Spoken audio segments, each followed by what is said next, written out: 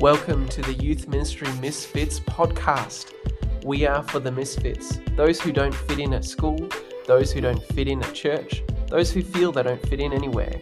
We are misfits, we are called to be misfits, and we are called to be for the misfits. Welcome to episode 6 of the Youth Ministry Misfits podcast. I'm here with Ben Rowe, who's a different Ben to the last Ben I talked with. Ben is actually one of Tabor College's alumni. So I was really excited to chat with Ben to kind of get him to share about what he's been doing with Streetlight. So Ben, why don't you tell us a bit about yourself and a bit about Streetlight? Yeah, awesome. So I am 32 years of age, married to my wife, Annie. We've got 3 beautiful kids, Zara, who's 5, Obadiah, who's 3, and Emmanuel, who's 4 months old. Keeps life at home nice and fun and fascinating. So Streetlight is a ministry that I started a bit over 5 years ago now. Whilst I was youth pastoring in the northern suburbs of Adelaide, basically just connecting with young people out on the street where they are. I'm sure we'll go into a bit more detail about that through the podcast. Yeah, cool. So one of the main things I find really interesting when we chatted before about the story is what made you decide to start doing Streetlight? Yeah, so basically I'd come into youth pastoring and I was pretty fresh. Like I'd grown up in rural South Australia on farms, and coming to youth ministry, I really didn't have a clue what I was really doing. And I was just honest enough to admit that to God and a few others. And so I was really asking God for a model that I could follow in ministry. Someone that I could copy what they were doing, and I was really trying to cheat my way through, which is not like youth pastors at all. And anyway, I really felt like God just put a conviction on me that He's already given me a model to follow, and that was Jesus. So I started to just open my eyes to see how did Jesus actually do ministry, and what were some principles and some aspects of how He led His ministry that I could follow and integrate into the style that I was developing myself. And pretty well core was actually just starting to read through the Gospels. And I saw in Matthew 5 that Jesus says that we are the light of the world, that no one hides their light under a bowl.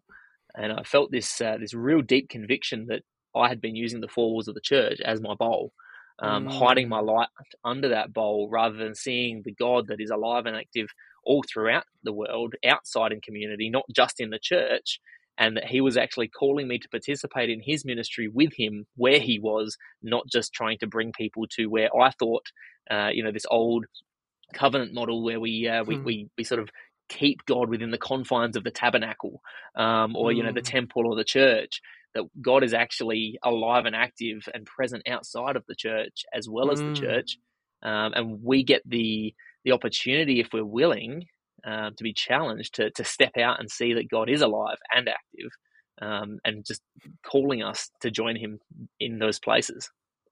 That's really cool. And it's cool because last week's podcast, I was literally talking about that with people because I mentioned there's this author called Arthur Canalis, and he described 8 different models of ministry. And as I was talking about it, it was one of the main things that kind of was on my heart, was about the fact that God is already at work, and He's at work in people's lives. And we need to stop thinking that it's our job to try and make the work happen, but we're actually just joining Him in what He's already doing. Absolutely. And, it wasn't really an intention behind the name Streetlight, but, about a year ago now, we sort of just reflected on the name and the brand of Streetlight. And we were just like standing out there at the shopping center and just looking at this streetlight that's just standing there in the street. It literally stands there and does nothing but shine. And so when the light shines in the darkness, it doesn't bring anything to there. It just reveals what is already there. And I think that's really a cool analogy to explain, we don't bring God to the young people we meet on the street. We reveal to the young person where God is already at work. And because we partner with the Spirit of God who's already out there, who's already present, already active, long before we get there, we don't take him there, we join him there. And so God shows up, and we get to show the young person that, this is the value that God's had in your life from the beginning. We're revealing that, but we're also revealing the barriers and the stumbling blocks that we as Christians identify as sin, that are in the way of a young person pursuing the potential and the value that God's put on their life. So what does it actually look like when you're doing your street light, your street work? I guess is probably not the right word. Yeah, you can call it what you want. We avoid calling it a program, because I think sometimes we put program labels on things that we try to contain and maintain. And when you're out in the street and you're just trying to build relationship, we saw that Jesus's model of discipleship, it was relational. Some people tag it as like relational discipleship, and I think it's key is that we've got to put relationship above the program. And so people call it an activity, people call it outreach. It doesn't really matter what you call it. Really, we will do anything short of sin in order to engage a young person in a conversation, because we see that conversation is where relationship starts. So for us, it's not about having an agenda that's trying to get someone back to the church or get someone into a program, or even a real challenge sometimes for us as Christians to see is that it's not our job or our agenda to even convert the young person. Our job is to authentically love them well, to be present where they are, to engage with them and see God at work doing that transformation process. So for us, we will do anything, like I said, short of sin. So we converted the popular game beer pong into water pong. We take out some volunteers do henna for free on young people in the community. We'll have nail polish. We'll have just some board games, card games, drawing, free hot chocolates in the wintertime, Zupa Dupas in the summertime, a misting fan, blankets, you name it. If it's short, if it doesn't involve sin, we'll do it. That's cool. So where do you meet the young people? So ideally, we look for places in society where young people are gathering and congregating, but without some sense of positive role modeling. So, for us, a key place is the shopping centre. The local shopping centre during usually the late night trading hours. So in Adelaide, it's Thursday nights. The young people are just there. 5 years ago, I went for a walk, just prayer walking our streets, asking God this question of, God, where are you at work and how can I join in? We saw, 50 to 100 young people just gathering at the shopping centre, and the one thing they had in common is that they were not there to shop. So they had no one, really guiding them in a positive sense. I looked out and saw them, and I felt this compassion for them, like Jesus when he looked over the crowd and saw them like sheep without a shepherd. And I felt like God in the midst of seeing young people engaging in crime and shoplifting and getting chased by security guards. I felt like God was just saying, this is where I am, and this is where I want you to join me. So we just find where young people hang out, and we just go there. To begin with, relationship is difficult because it takes time and it takes risk. So, we need to challenge ourselves to just continually be present, because if we continue to show up where young people are, eventually, after 3 or 4 weeks, we know their names. They know our names. And it starts small, but it grows. And so we just continue to push through those awkward times of, we rock up and ask them if they want to hang out, if they want a hot chocolate. And to begin with, they might be like, hey, who the F's this guy? But eventually, it sort of warms up that they go, oh, these guys aren't here trying to sell us anything. They're not here trying to get us back to church. They just want to connect with us and see how they can help make our situation in life a bit better. Shining a light in a dark place. You don't shine a light in a dark place telling people, in a sense like, hey, there's something there. You shine a light so they can see for themselves that there's, a stumbling block in the way. And if they keep going that direction, they're going to fall over and hurt themselves and maybe someone else. That's cool. I really love just the way that, over time, you've been able to build up some of these really cool relationships. And it just seems like it's making a real impact. I'm really curious. I don't know if this is just springing it on you. I hope not. I'm really curious to hear maybe a story of a young person who you've worked with and through your outreach? Yeah. Well, look, there was a dude that I met probably near the beginning of when we started connecting there, and at the shopping centre, and he was probably 16, 17 years of age at the time. And he was just there, just impressing his mates and trying to impress some girls. And anyway, he just bounced up to me and said, "Oh, like, what's all this about? What are you guys doing?" And he just done like a backflip in front of some girls, and I was just like, "Hey, that's pretty cool! Like something I always wanted to do, but could never do." And certainly, if I tried to do it, it wouldn't be impressive at all. But I just had chatting to him and said, "Look, hey, we're just some local Christians from churches around the area coming out here to see how we can just help and just get to know you guys and see what we can do to make your life and this whole space a bit better." And he was just like, "Oh yeah, I respect that." He's just like, "But I don't believe in any of that God crap." And then he turned to me and he said, like, "But why do you, like, why do you believe in that God stuff?" And it really challenged me to actually think about how I would respond to that in a way that wasn't just, it's easy to tell Christians why you believe in God. Well, it often is because, I got brought up in church, and and it's all these like church type language situations which he couldn't relate to. But anyway, I started to share with him really the question beneath the question that he was asking was, is God real? And what difference does God make in my life?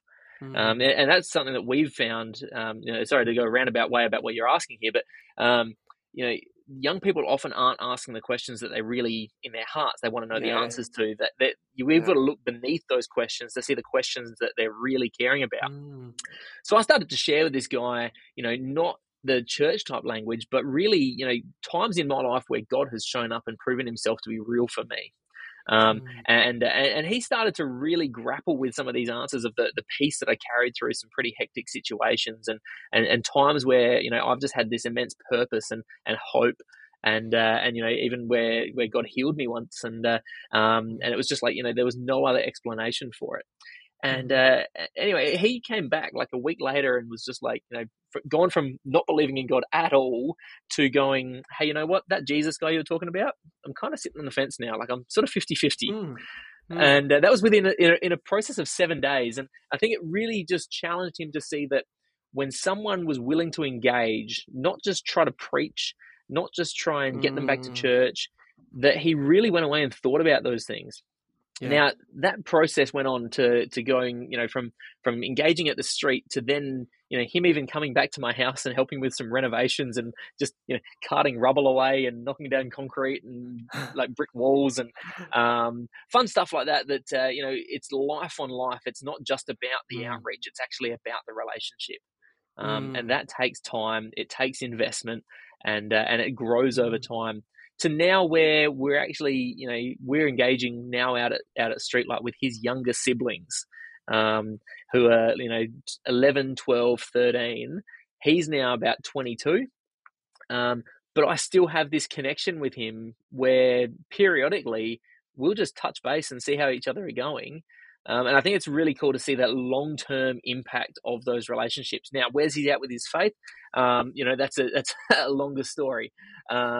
But, he's been on his own roller coaster ride, and seeing the context of the relationships that these people have been through in their lives, their family background, their circumstance in life, where they've got, sometimes they've got four different dads and 2 or 3 different mums in their family. And there's just so much breakdown of relationship. To have someone that is consistent and willing to just go the journey with you over 5, 6, however many years, saying, you know what, like I'm here. I think it starts to shift our perspective of what we deem as success. To go, you know what, success is a long-lasting relationship that's moving someone towards positive change in their life. And whether that positive change is immediate or whether it's long-term, you know what, it's steering them towards Jesus and away from a life of sinfulness and selfishness. No, it's interesting. I think I really love the idea that, you're with these people who otherwise would never have had any interaction with the church in any way, would never have heard about Jesus. Maybe they would have, maybe from, the internet or whatever. And I think what I really love is it seems, and correct me if I'm wrong, but it really seems like, um, as you said, you're one, you're in it for the long haul with them, but Mm, two, you're in it whether or not they're interested in Jesus. You're in the yeah. relationship with them regardless, and so you're actually getting to journey with them in their life, not just about what do they think about Jesus. Yeah, absolutely. And I think that's being at the shopping center, it wasn't long when we started hanging out there 5 years ago that we Mm. realized that there's enough people at the shopping center trying to sell these young people something, and we've all been past Mm. those little counters in the middle of the walkway where someone's trying to get your attention to sell you Oh, they're so something. annoying. You know, yeah, and we do all these different tactics of trying to avoid those people, and yet it sometimes occurred to me that as Christians we can be like those people. That we're going Mm. out of our way to try and subtly get these conversations happening to try and steer people towards a conversion experience where we're trying to convert a sale in a sense, and Mm. biblically we read that the Bible says that salvation belongs to the Lord, and that it's the Mm. kindness of God that brings people to repentance. So that's what we're after. We're after people to actually have an honest, repentant heart where they come to a place where they're like, yes, this is the relationship that I desire, and they're seeing Mm. God actually take hold of their life rather than just an emotive response in a moment. Yeah, Which I think, yeah. like, to be Or honest, being that's manipulated something. into it. Absolutely, and that's something I really struggled with in the Mm. context of youth ministry within the four walls of the church. Is so often we use emotive manipulation, Mm. and we're not even aware of it because it's so ingrained into the systems that Yeah, we've understood as this is what we do. it's We the try to culture. persuade people to believe in Jesus and to attend church regularly, and then when they get burnt out and their faith wasn't actually sort of substantiated in anything, um, where do they go? They go to what Mm. provides that feeling rather than actually a faith that's Mm. built on a substantial foundation of relationship.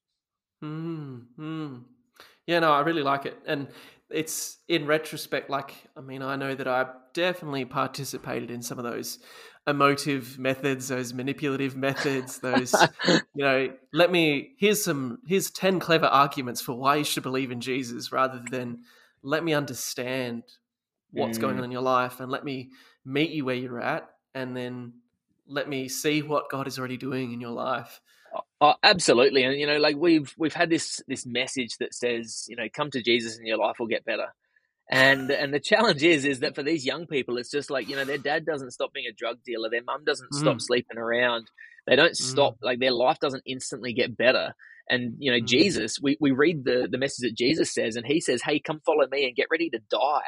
Like, Mm. Mm. lay down your life, and that's the message he portrayed. He portrayed it as it was a hard call. People stopped Mm. following because it was actually difficult. And yet Mm. we come in with this emotive sense of, hey, come to meet Jesus and he's going to be your best friend and everything will get better in life. And it's like, it's like a truism that is a true statement that, he gives you peace and he gives you hope in those midst of those difficult times, but those times Mm. don't necessarily get better. In actual fact, sometimes they get worse. Yeah, yeah. But He never you promised to begin to take us away from them. Mm. no, but he says that, like, I'm with you always. So Mm. he's that relational presence that is with us in those difficult times, Mm. and we're called to embody that.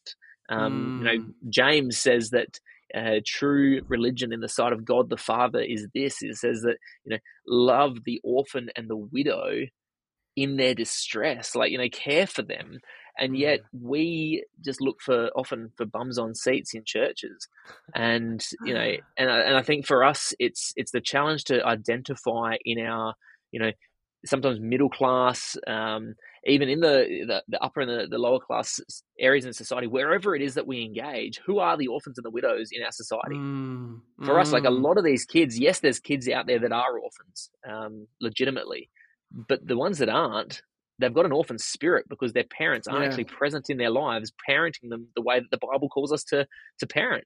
So it challenges us to live differently, and for us as believers to go, what does it look like to actually model a biblical parenting figure not only for our own kids, like, I've got 3 kids myself, but, for the kids out there that aren't being parented, how does it challenge us to Mm, go, are we going to live in a way that is different to what the status quo of everyone else in society does, that mm, actually challenges some of these narratives that have just been believed for generations, that, there is no purpose, there is no hope, there's no way of breaking out of the mm, cycle, that life is hard, and that mm, you just trudge your way through it. It's like, we mm, actually can start to change some of the narratives that these young people have believed and their families have believed, to see a different mm. path be pioneered for them. Yeah.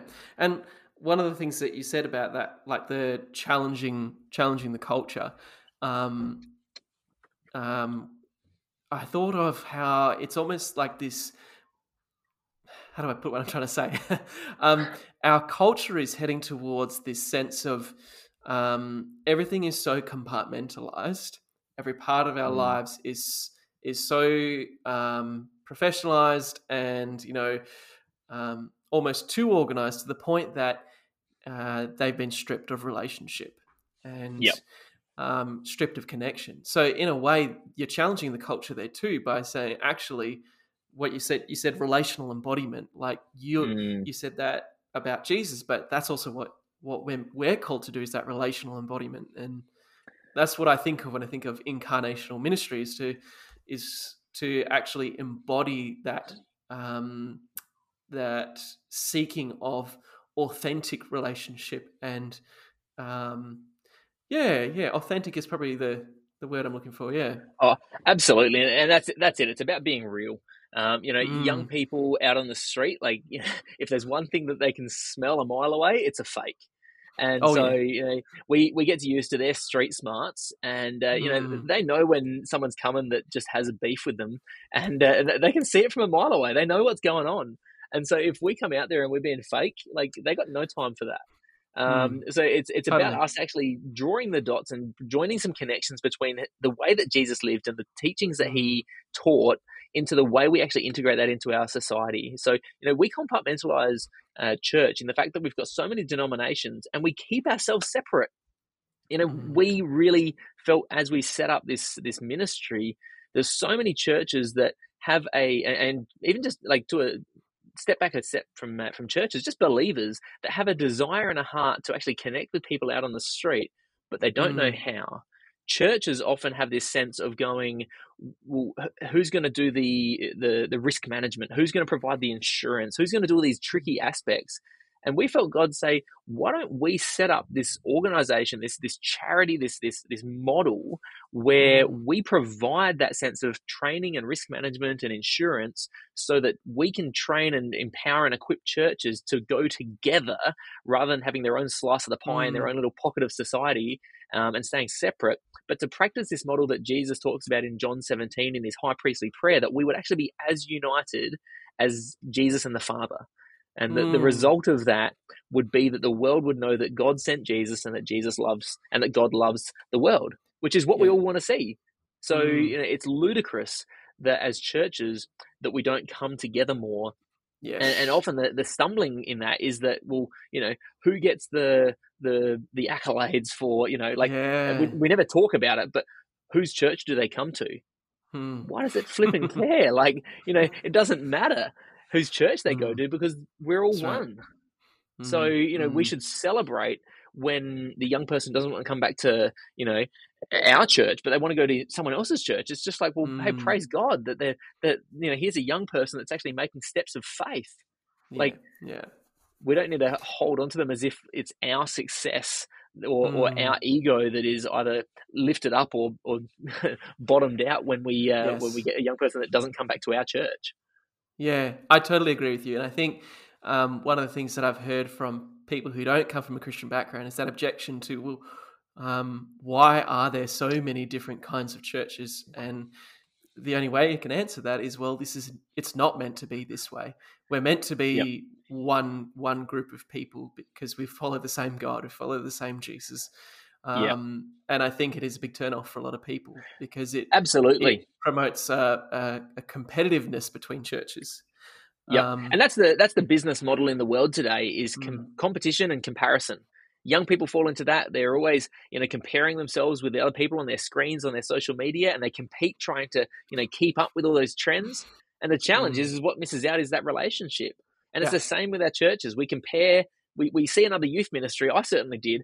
I looked at a youth ministry and thought, you know what, they look successul. They've got it going. They've got more followers on social media than I do. Like, such punitive measurements of success. And these small models that we fall into the traps of, and we lose what Jesus says. Jesus says to his disciples, I want you to be with me.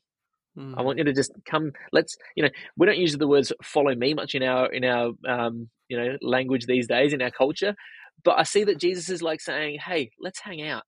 Let's go on a journey together. Let's hang out for a few years and let's go on a road trip. Like, let's just spend time with each other.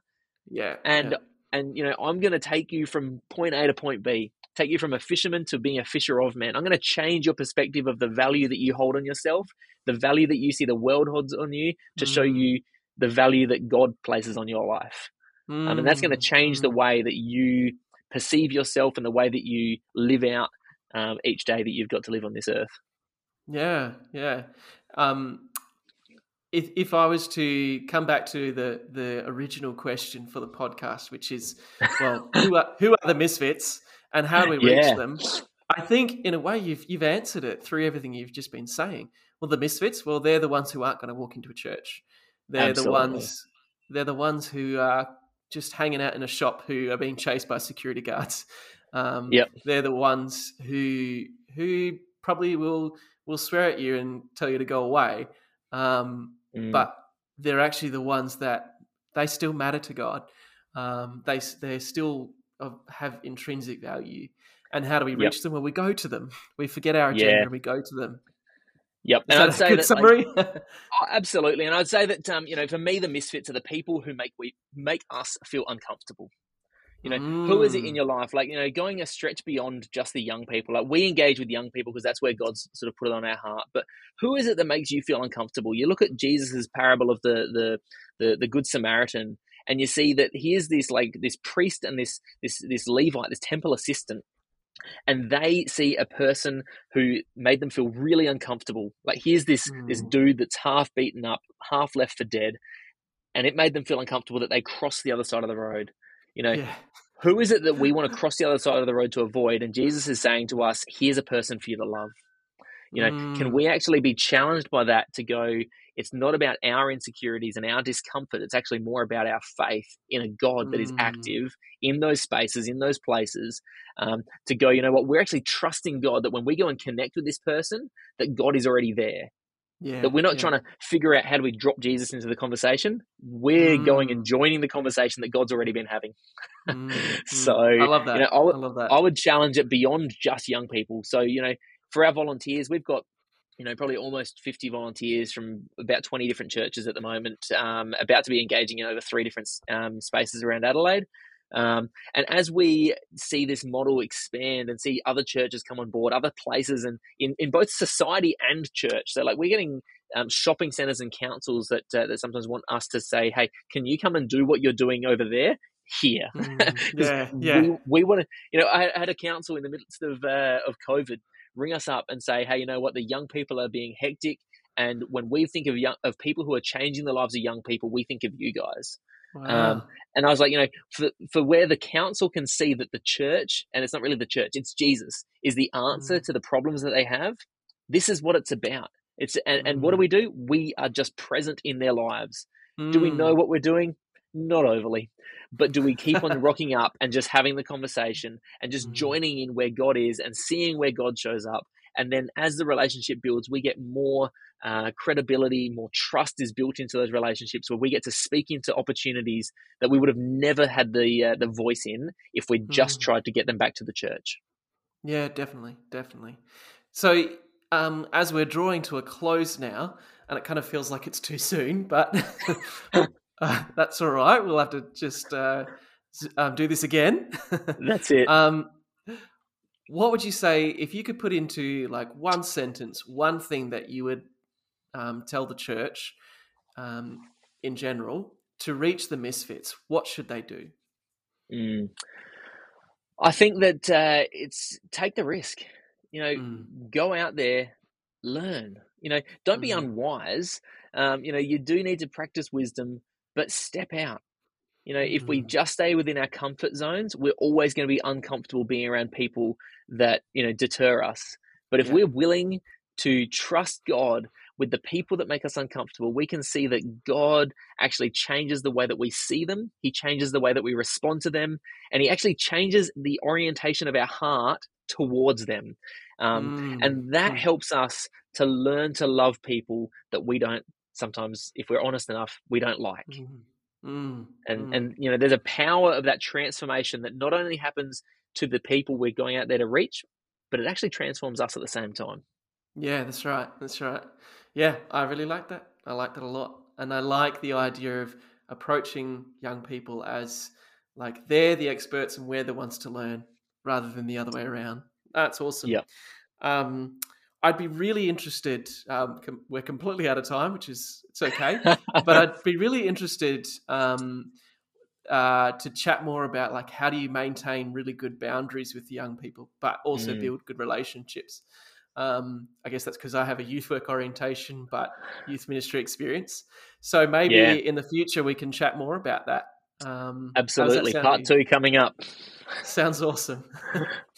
All right. Well, thanks so much, Ben, for your time. And I'm sorry to cut it so short. But as I said, look out for part two. There Um, you go. yeah. Well, so thanks for coming along. No worries. Thanks for having me, Tim.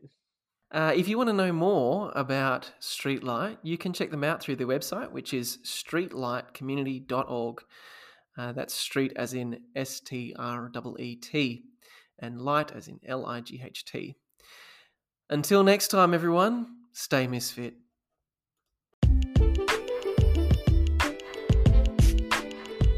Thanks for listening to the Youth Ministry Misfits podcast. If you want to continue the conversation, join our Facebook group. It's called Youth Ministry Misfits. Here we will post more information, more research, and we will also post about future in-person gatherings. If you'd like to know more about training for your youth ministry, send me an email at tmullen@tabor.edu.au. That's TMULLEN.